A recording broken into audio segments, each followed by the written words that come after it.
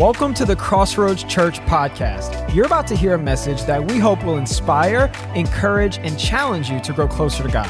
So sit back, prepare your heart, and see where God can take you.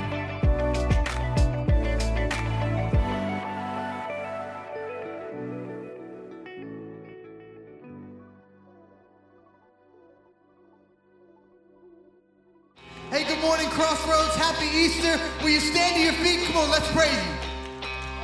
Do you see what I see? Do you see what I see? I see lightning, I hear thunder.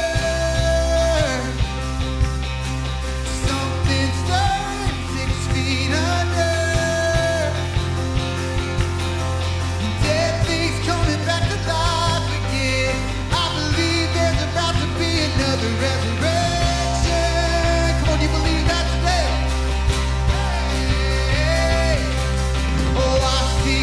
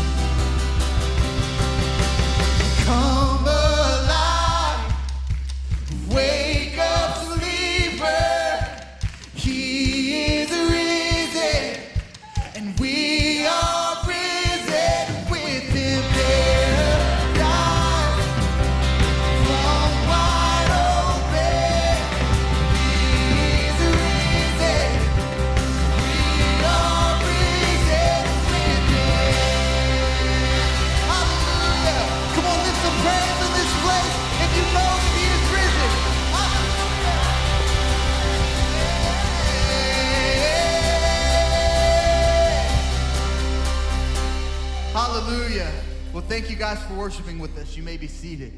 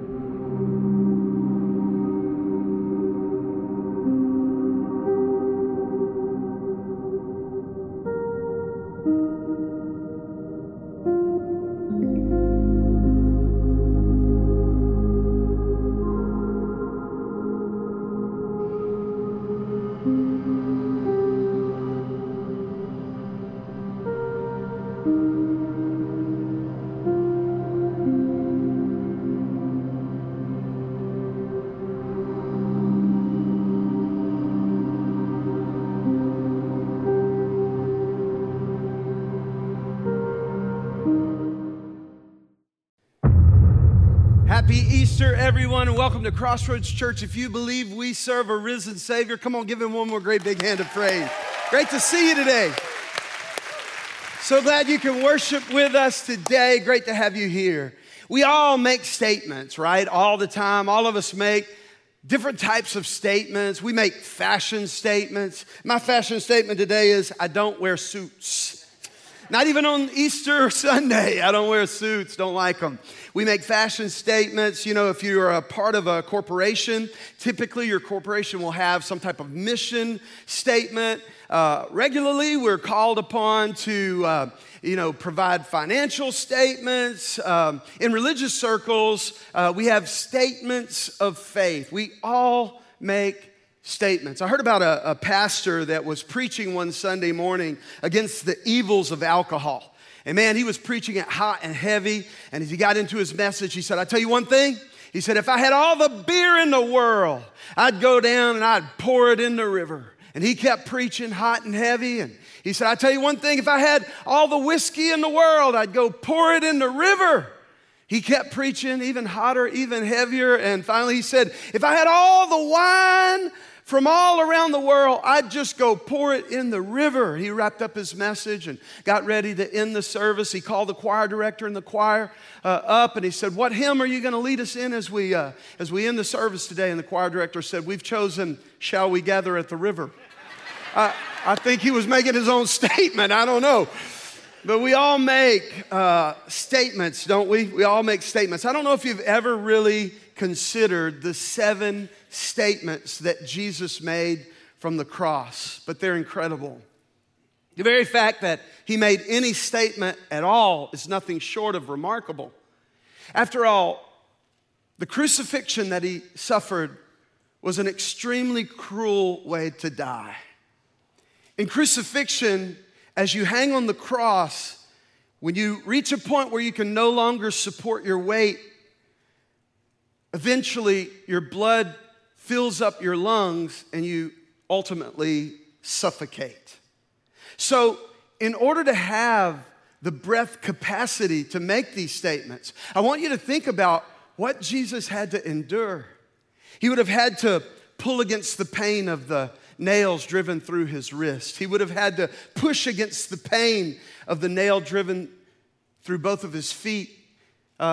His back that had been lacerated by the scourging, the whipping, would have raked along that rough beam of wood that he was nailed to, just so that he could get enough breath in his lungs to make these statements. And so if he was willing to go through all of that, to say something to us, I think we would do well to lean in and listen. Amen?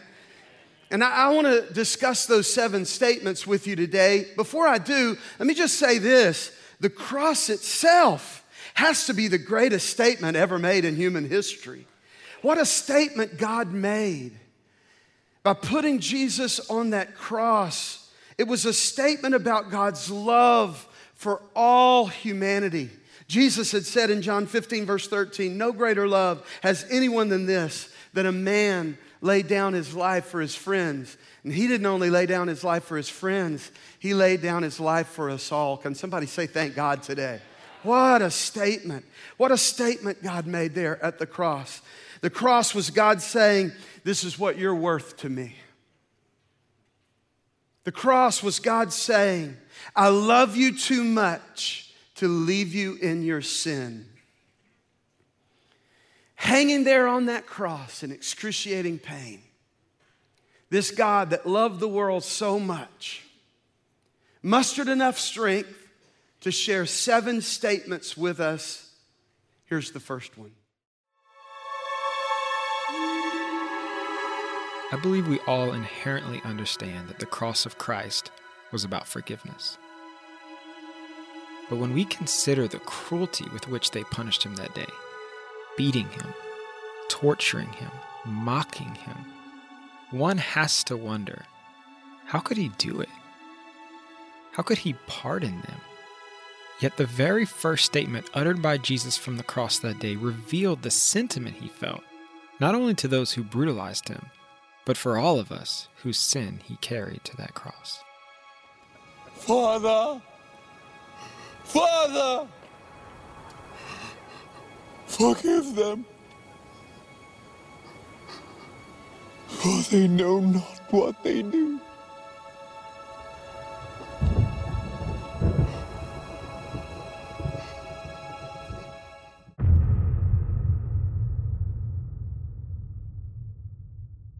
His first statement from the cross was a statement about forgiveness, a request that the Father would forgive us.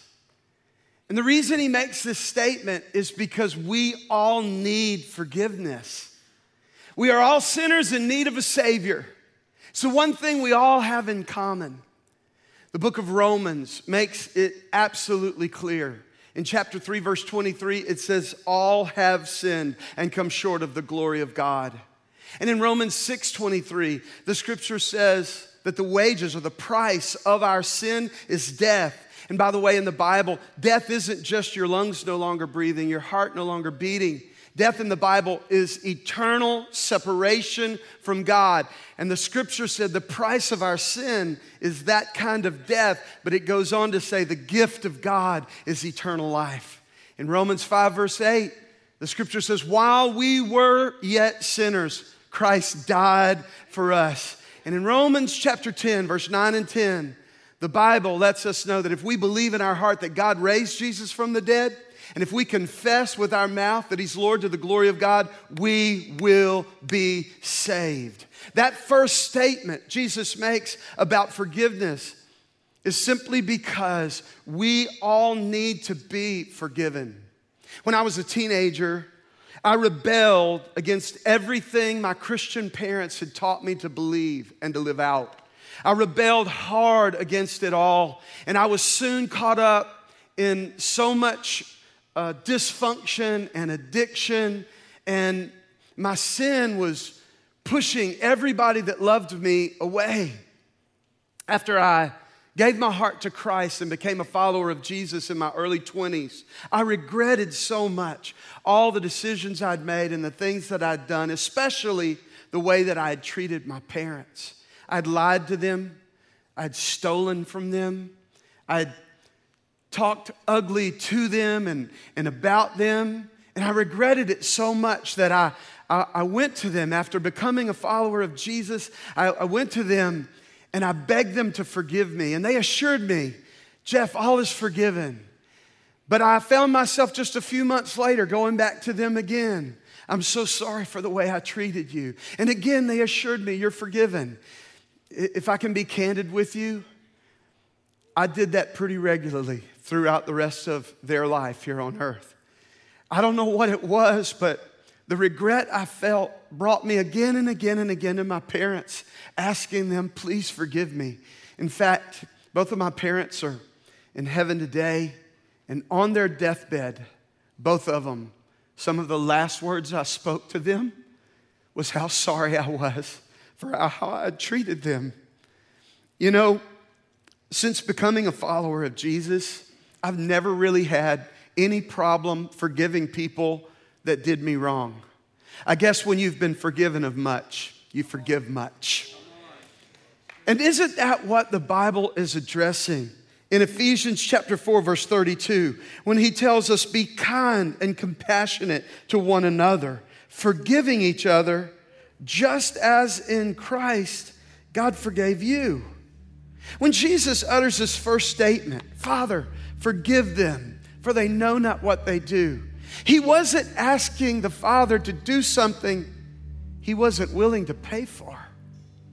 In fact, in that very moment, he was paying the price for our forgiveness. All over Jerusalem that day, people were preparing lambs for a Passover sacrifice.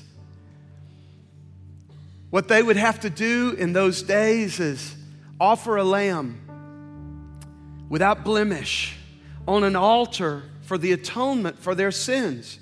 And even as they were preparing those sacrificial lambs that day, God had placed another lamb on an altar. John the Baptist referred to him in John chapter 1, verse 23 as the Lamb of God that takes away the sins of the world. And God had placed that lamb on the altar of the cross to die for all of our sins. We don't have to offer those sacrificial lambs on an altar anymore. No, we don't have to sacrifice on an altar, but we do have to come to an altar. That altar doesn't have to be in a building like this. It doesn't have to be in a service like this, but we have to come to an altar nonetheless. Our altar is that place where we recognize our sin and we recognize our Savior and we call on him to save us, forgive us, pardon us. The altar that I knelt at over 40 years ago was a couch in my dad's home. 1:30 in the morning, February 14th. I knelt there alongside my dad and I cried out to God and he saved me. He forgave me. God made me right with himself as I made Jesus Lord of my life. And if we had any real desire for this weekend, it would simply be to invite you, come to the altar. Would you stand with me all over the building? Everybody stand here and let's enter into a moment of worship to the Lamb of God that takes away the sins of the world.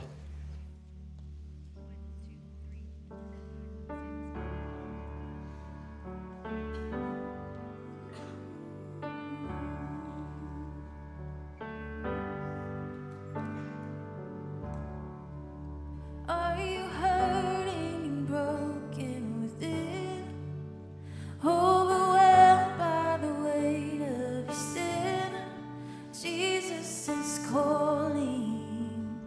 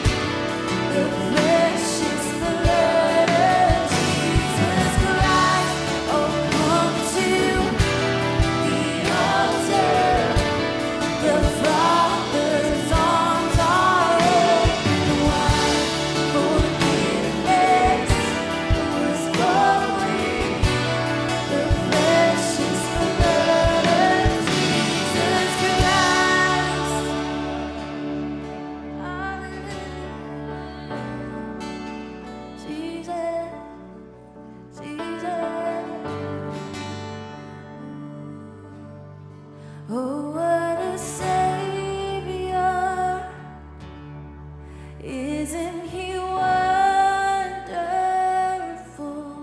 Sing hallelujah. Christ is risen.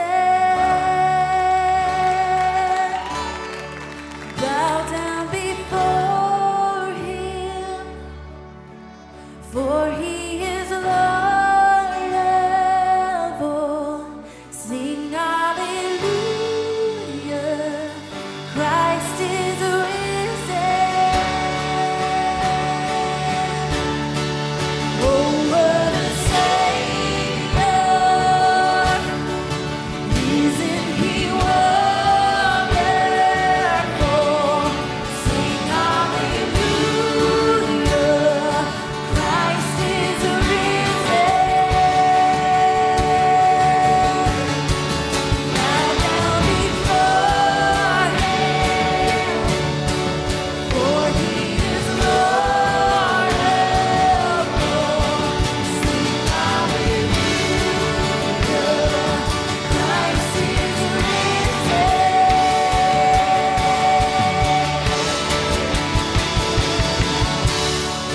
Come to the altar. The Father's arms are open wide. Forgiveness was bought with the precious blood of Jesus Christ. Come to the altar. The Father's arms are open wide. Forgiveness was bought with the precious blood of Jesus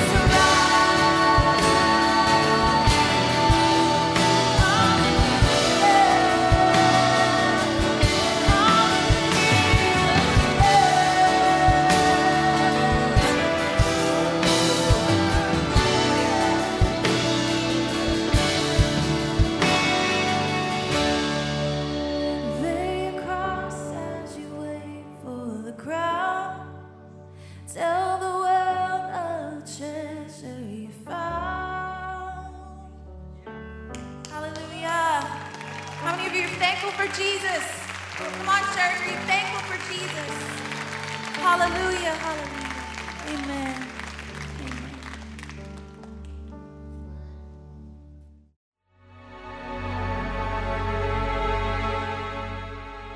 The writer of Hebrews points out that our great high priest Jesus is touched with the feeling of our infirmities. Because he became a man and dwelt among us, he understands our weaknesses, our disappointments, our vulnerabilities. It's all familiar to him. His second statement from the cross made this truth unmistakably clear. Everything it means to be human, all our wants, our wishes, our yearnings and needs were reflected in that desperate plea.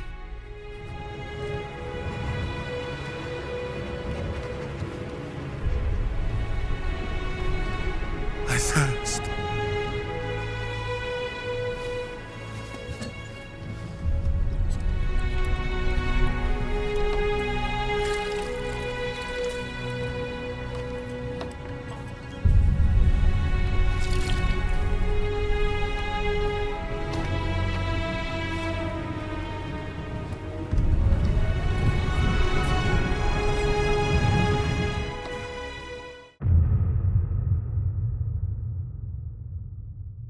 Jesus' second statement from the cross is one of familiarity. When he cried out, "I thirst," he was letting us know, I understand your suffering. Medical science says you can literally go for weeks without eating, but only hours without drinking, at the most just a few days. Other than oxygen, it's our most basic need for survival. And Jesus wanted us to understand that he understands. He wanted us to know that he feels our pain.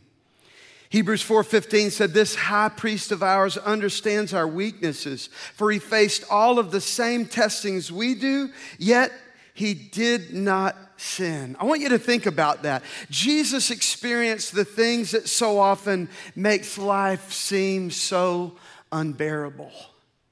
He knew what it was like to see someone that he loved die. He knew what it was like to be betrayed by one of his closest friends.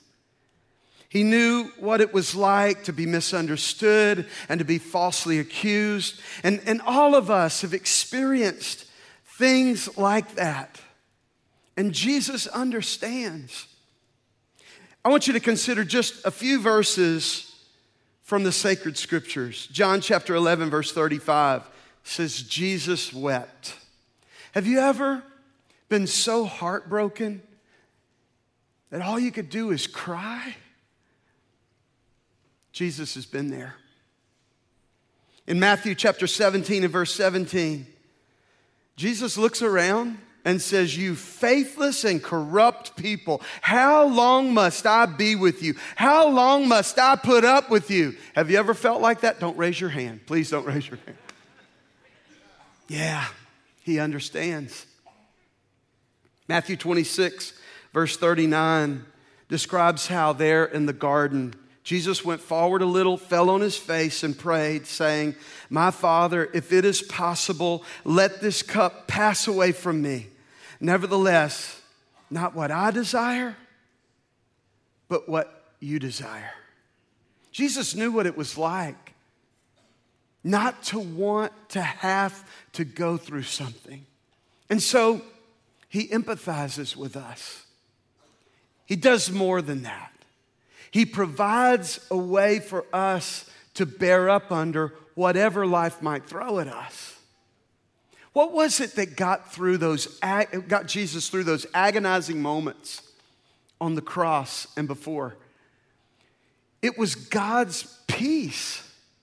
It was the peace of God that upheld Jesus even under the weight of the sins of the entire world. Now, I want you to think about that for just a second, because any of us who have ever had any kind of sin in our life knows just how weighty that can be. There is a weightiness to sin. It will weigh you down. If there's something in your life that no one knows about and you don't want anybody to find out about, you live like that for a few days and it gets heavy, doesn't it?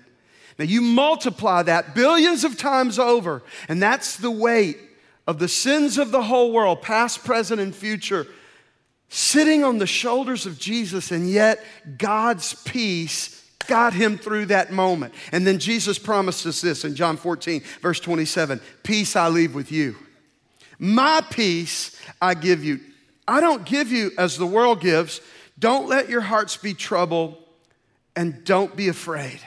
Jesus said, listen, the very peace that sustained me underneath the weight of the sins of the whole world, I have given you, and it will hold you up by God's grace through whatever you face in this life. Can somebody say thank God for that perfect peace that passes all understanding today? One of the things that Jesus could relate to is how we love our families and how we're concerned about our families. Check out statement number 3. Any of us who have suffered will know the effect that pain and distress has on an individual. It's been said, hurt people, but not the Messiah. In the midst of his agony, he wasn't thinking of himself. His mind turned to family. Who would take care of his mother? Who would ensure she would be looked after and provided for? Through excruciating pain, he looked to his beloved disciple John and uttered his third statement from the cross that forever set the bar for how we care for our own families.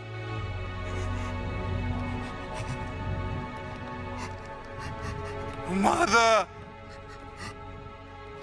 this is your son. John, this is your mother.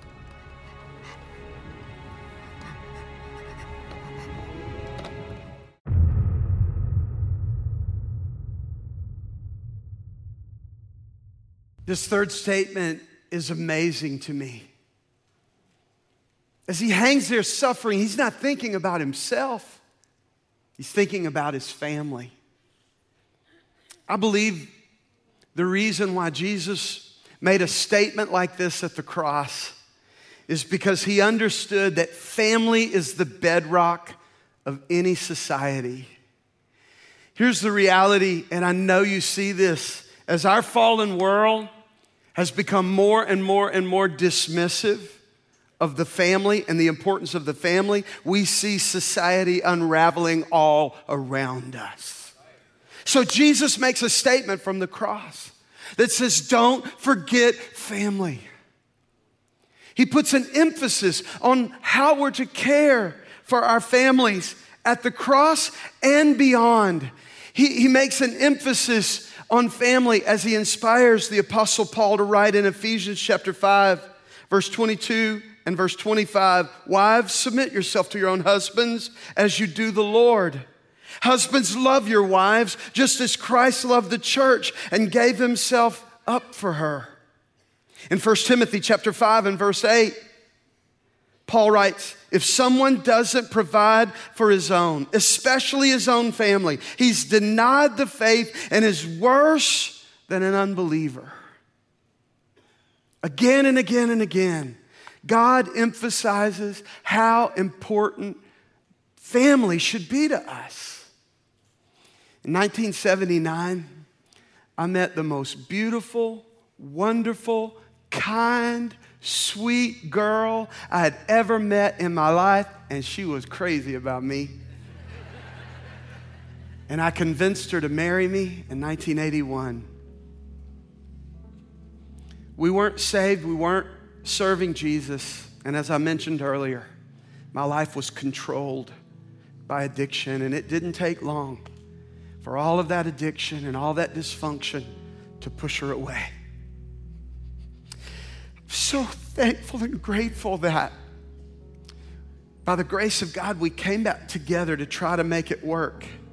And it was right after that that Jesus brought Donna and I to a point of decision.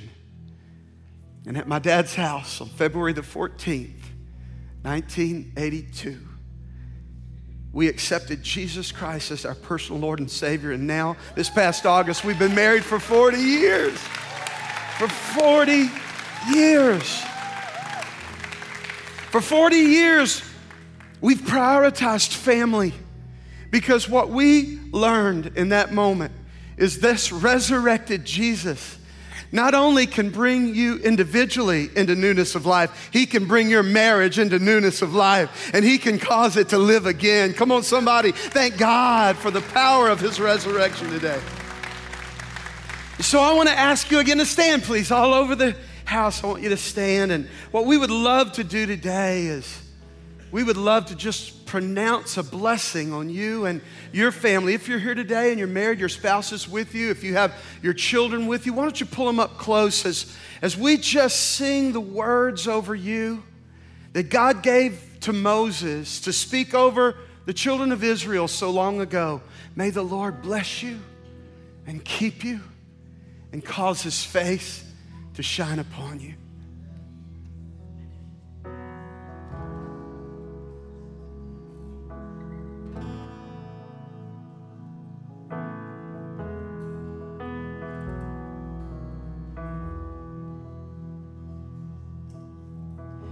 The Lord bless you and keep you, make his face shine upon you, and be gracious to you. The Lord turn his face toward you and give you peace.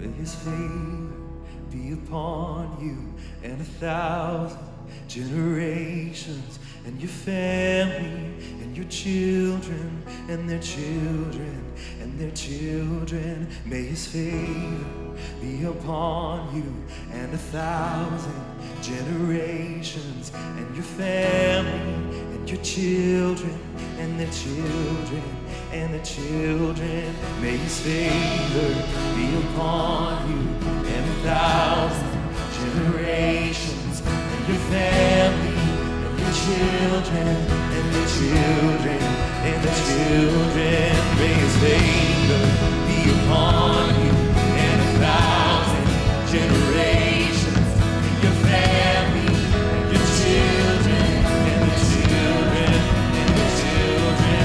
May his presence go before you and behind you and beside you, all around you, within you.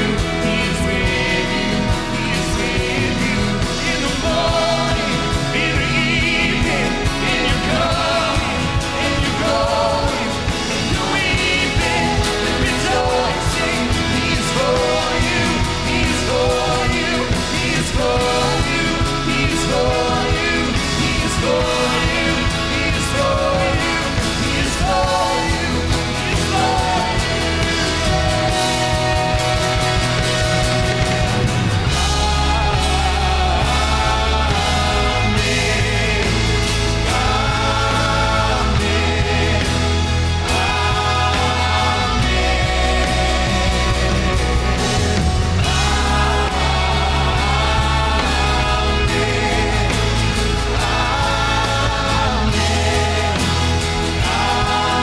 Sing amen, amen.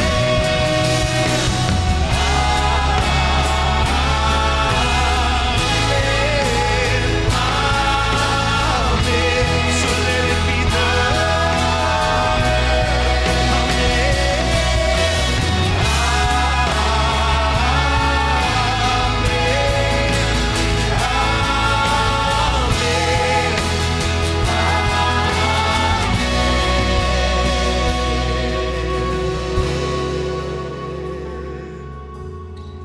Thank you, God, for sending your son Jesus.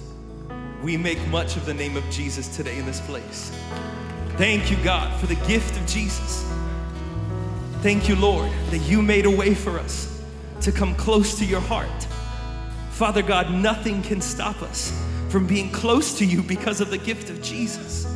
Thank you, Lord, that we are never too far off.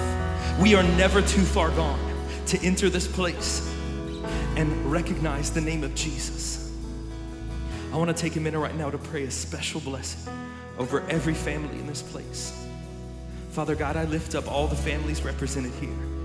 Lord, that you would have your hand upon them. Lord, your hand guides them wherever they go. Father God, we believe that as we have gathered ourselves together and we're not forsaking that your word will return void, will not return void. Your word will return faithful to us, God, because we are faithful to you. As we are faithful to lift up the name of Jesus, he's gonna remain faithful to you, church, because of the name of Jesus. Oh, because of the name of Jesus, there is peace and love in this place. Let there be peace and love in every family here, God. Father God, I see a special blessing coming our way.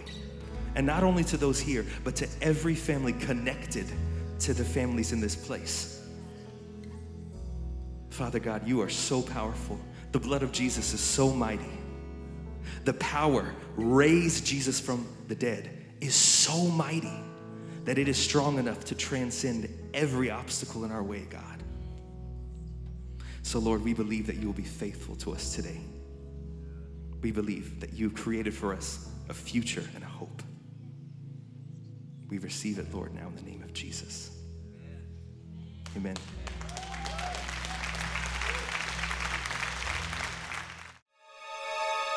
None of the torture, the shame, or the evil that Jesus faced that day compared to the most agonizing aspect of the cross. In the mystery of the Trinity, we see the Son's complete oneness with the Father throughout their eternal existence. That is, until the cross. Then, with the sin of the whole world upon him, the Father had to turn his back upon the Son. The rejection that all of us should have suffered was dealt upon the Messiah in crushing abandonment. As the light of holiness left him in the darkness of our sin, he cried out the words that would have otherwise been our own. My God. My God. Why have you forsaken me?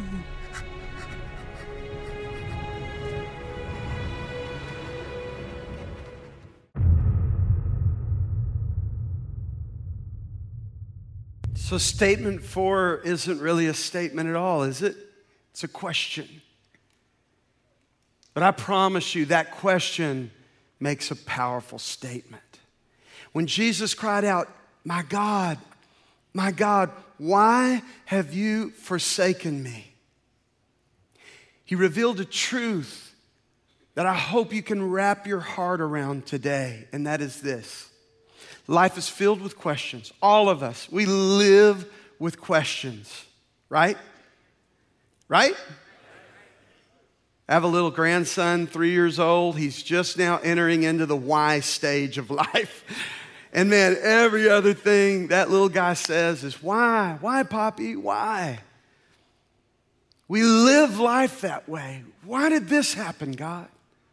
God, why didn't this happen? We live with whys. But listen to me today. The one why you will never have to ask is the why Jesus asked. Why have you forsaken me? You see, God turned his back on Jesus so he would never have to turn his back on us.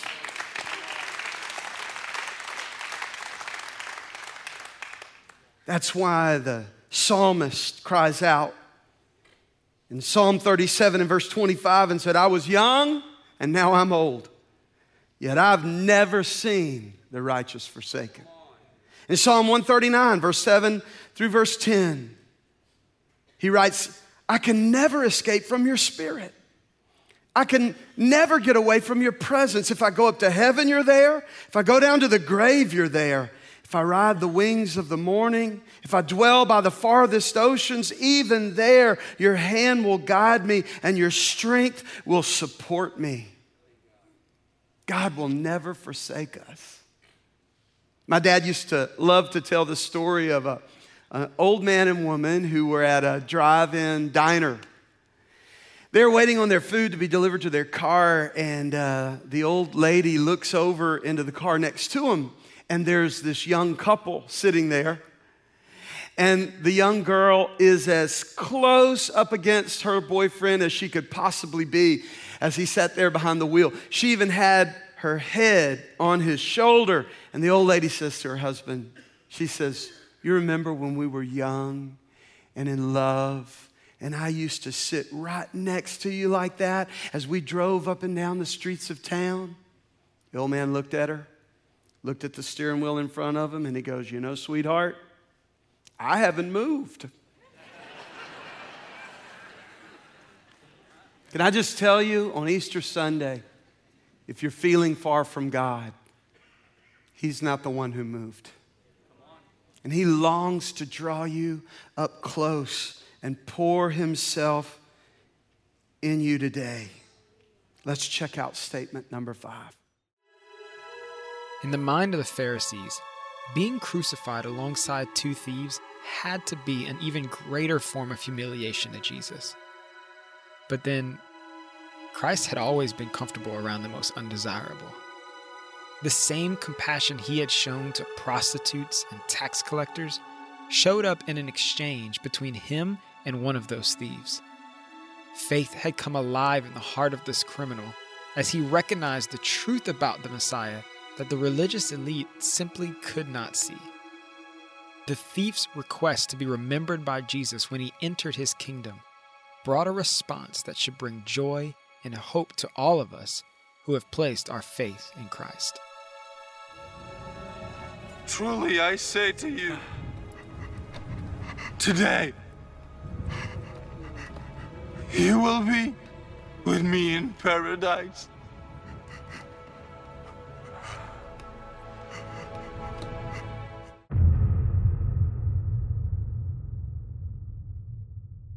I love statement 5 because statement 5 speaks to our future. When he told that thief, "This day you will be with me in paradise," he reveals the wonderful, wonderful good news that we have heaven to look forward to. This statement actually reveals what Resurrection Sunday is all about. Listen to me. Jesus came out of his grave so all of us can come out of ours one day. Death has no hold on the follower of Jesus. And there will be a resurrection day. We will come out of that grave and we have heaven to look forward to. In John chapter 14, verse 1 through 3, Jesus promises, "Don't let your hearts be troubled. Trust in God, trust also in me. There is more than enough room in my Father's home. If this weren't so, would I have told you that I'm going to prepare a place for you? When everything is ready, I will come and get you so that you will always be with me where I am." We have heaven to look forward to today. Can somebody say, "Thank God"? Come on, that's what Resurrection Sunday is about. I don't think this means as much to us as it should. I think in the day that we're living in, with all of the modern conveniences and the affluence that so many enjoy, we just can't really grasp what a special promise Jesus has given to us in this statement that heaven is waiting. But I hope that it wasn't lost on you that these past few years during the pandemic, I think perhaps have brought us back a little closer to how we should feel about heaven. So many of us lost so many that we love. Many lost jobs, lost their homes. There was so much hurt, so much difficulty. But I'm so grateful and thankful that it's not always going to be like this. There will be a day the dead in Christ shall rise. Stand with us. We're going to sing about heaven today. How I long to breathe the air of heaven, where pain is gone and mercy fills the streets, to look upon the one who bled to save me and walk with him for all eternity. And there will be a day when all will bow before him. There will be a day when death will be no more. Standing face to face with he who died and rose again. Holy, holy is the Lord. In every prayer we prayed in desperation, the songs of faith we sang through doubt and fear, and in the end we'll see that it was worth it when he returns to wipe away our tears. There will be a day when all bow before him. There will be a day when death will be no more. Standing face to face with he who died and rose again. Holy, holy is the Lord. And on that day, we join the resurrection beside the heroes of the faith. And with one voice, 1,000 generations sing, worthy is the Lamb who was slain. And on that day, we join the resurrection and stand beside the heroes of the faith. And with one voice, 1,000 generations sing, worthy is the Lamb who was slain. Forever he shall reign. So let it be today.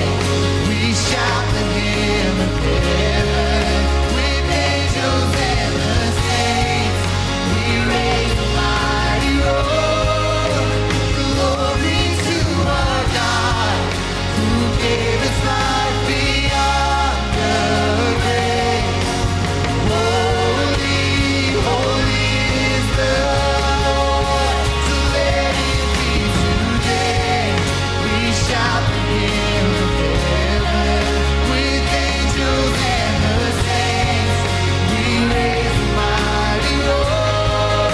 Oh, glory to our God who gave us life beyond the grave. Holy, holy is the Lord. Holy, holy is the Lord. Holy, holy is the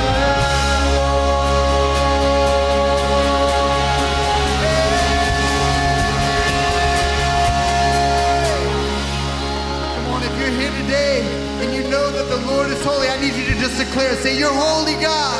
You're holy, God. You are holy. Hallelujah. Hallelujah. We know that the just shall live by faith, but we rarely think about the faith required of Jesus as he lived as a man here among us. To be tempted in all manner as we are, he had to face doubts and succeed in replacing those doubts with faith, just like we do.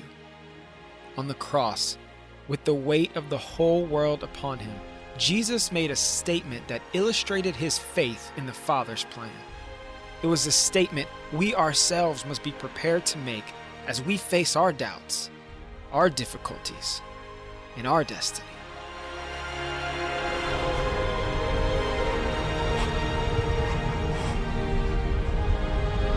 Father, into your hands I commend my spirit.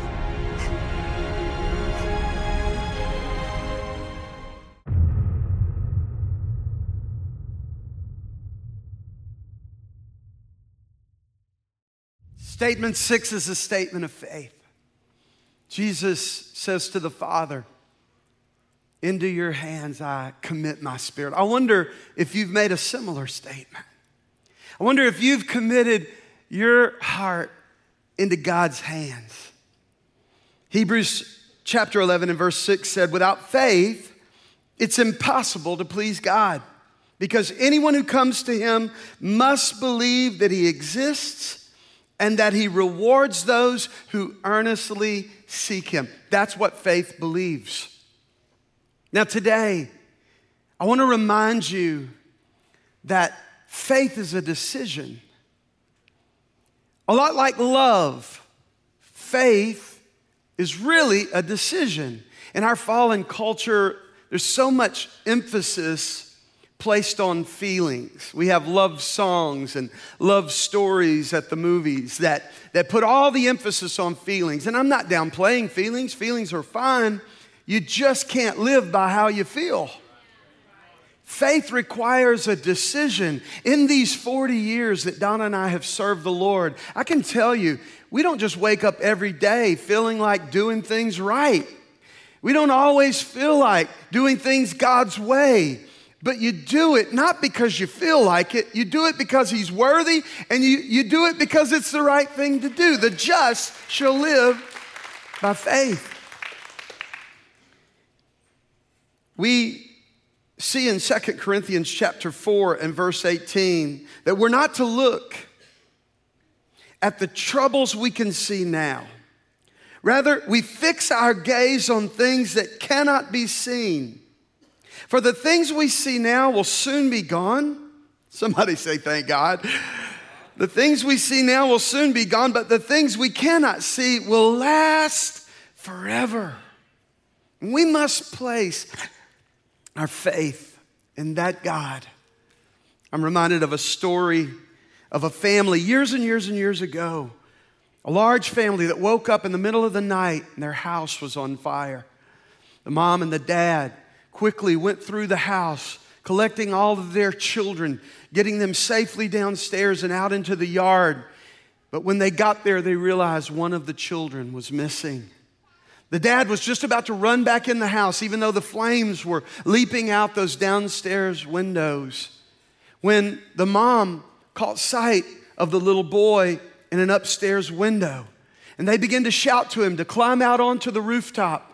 And he climbed down to the edge of the roof, and his dad began to encourage him, hey, jump, I'll catch you. Jump to me, son, I'll catch you. But the smoke was billowing, and even though the dad could see the little boy could not see his dad. And so when his dad said, jump to me, son, I'll catch you, the little boy said, Daddy, I can't see you. And that's when the dad said, son, I can see you, and that's all that matters. Right now, whatever's going on in your life may have you in a moment when you can't see God like you should. But I assure you today, he can see you. And if you'll jump into his arms, he'll save you. He'll rescue you. We have one more statement we want you to consider from the cross. So often we are tempted to think of salvation on terms of the cross and as if the cross were not enough. We reason, surely redemption hinges on the cross and our good works, the cross and our sincere efforts, the cross and every other lofty idea our insecurity can drum up for us. But the final statement Jesus made from the cross lays all these religious notions aside. He made a declaration that left zero room for additions and supplementations. He gave himself as a ransom for all mankind, shedding his precious blood as the Lamb of God who takes away the sins of the world, placing an exclamation point at the end of it all with his final words. It's finished.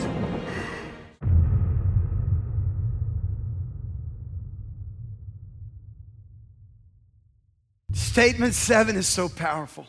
Will you say it with me? It is finished. It's done. It's complete. It's a complete work. Jesus makes this statement to let us know there's not one thing you and I can add to our salvation. Everything needed to accomplish salvation, redemption, newness of life, he took care of at the cross. All we need now to do is simply place our faith in that finished work. I mentioned a little bit ago that we have this little 3-year-old grandson. By the way, if you're new here to church, I mention that a lot. But we love this little guy so much, and we have just enjoyed so much just watching him grow up and learn new things. And Robin and Eli are careful to really help him learn. And so we have books at our house that I'll read with them and Donna will read with them that will have a certain amount of the same thing on the page. And we'll always get him to count them out, and he can. He does it so well. The thing that I'm most grateful for that my daughter and my son-in-law have done with our grandson is they've taught him about Jesus. The beautiful thing about teaching him about our risen Savior is that with the knowledge of who Jesus is and what he's done for him, Ezekiel really only needs to know the number one. Just the number one. Well, what do you mean by that, Pastor? Well, 1 Timothy chapter 2, verse 5 said there's one God, one mediator who can reconcile God and humanity, the man, Christ Jesus. Ephesians chapter 4, verse 4 through 6 says there's one body and one spirit, just as you were called to one hope when you were called, one Lord, one faith, one baptism, one God and Father of all, who is over all and through all and in all. And then I love Hebrews 7, verse 27. Unlike those other high priests, he does not need to offer sacrifices every day. They did this for their own sin first and then for the sins of the people. But Jesus did this once for all when he offered himself as the sacrifice for the people's sin. It's done. It's complete. It is finished. Here at Crossroads Church, we have baptism services fairly regularly. And on those baptism services, we'll have dozens of people that will follow the Lord in water baptism and make a public profession of their faith in Jesus. We also, at least once a month, receive communion together as a spiritual family. And we partake of the bread and the cup, remembering the Lord's death until he comes. Every time we practice these ordinances here in our church, we're careful to remind everybody that this can't save you. This can't make you right with God. That we're not baptized and we don't practice communion as a means of getting saved or getting right with God. In fact, communion and baptism only gives people who are already right with God by grace through faith an opportunity to make a proclamation of that faith in Jesus Christ. Why? Because it's a finished work. It's done. It's complete. Come on, say it with me one more time. It is finished. Stand with me. We want to teach you a new song that declares the finished work of the cross and how thankful we are for what he's done.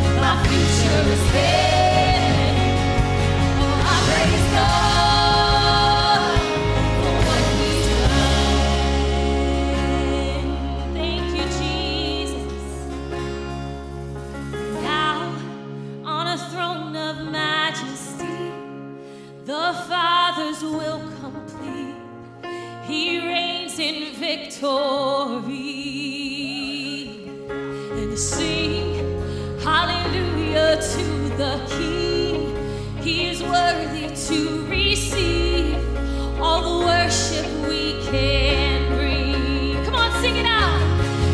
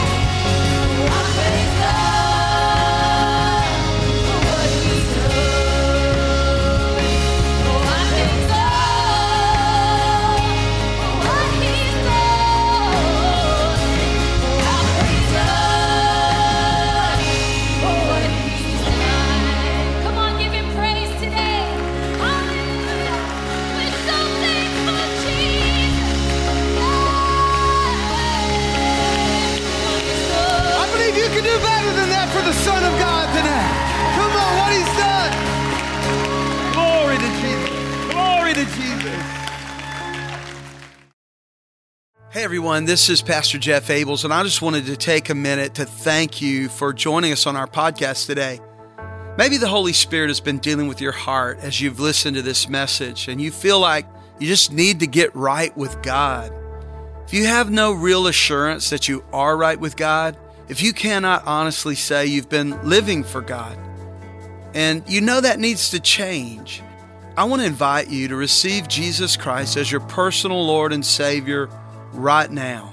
You know, the Bible tells us that whoever calls on the name of the Lord will be saved. That means God loves you and God's ready to save you. He's just waiting on you to call on Him. Why don't you call on Him right now by praying a very simple prayer with me? I want you to repeat the words of this prayer after me. Let those words come right from your heart. Let's pray. Dear God, I come to you right now in the name of Jesus. I know that I'm a sinner. I know my sin separates me from God, and I don't want that. I believe in Jesus. I believe He died for me. I believe He rose again. Through faith in Jesus, I believe my life can change. So I ask you, Jesus, come into my heart, forgive all my sin, and change my life. Be Lord of my life. From this day forward, I don't live for me anymore or this world. God, I want to live for you. Help me to do that. And I thank you right now, even as I pray, according to your promise, my sin is all forgiven. I'm now right with God. I am saved.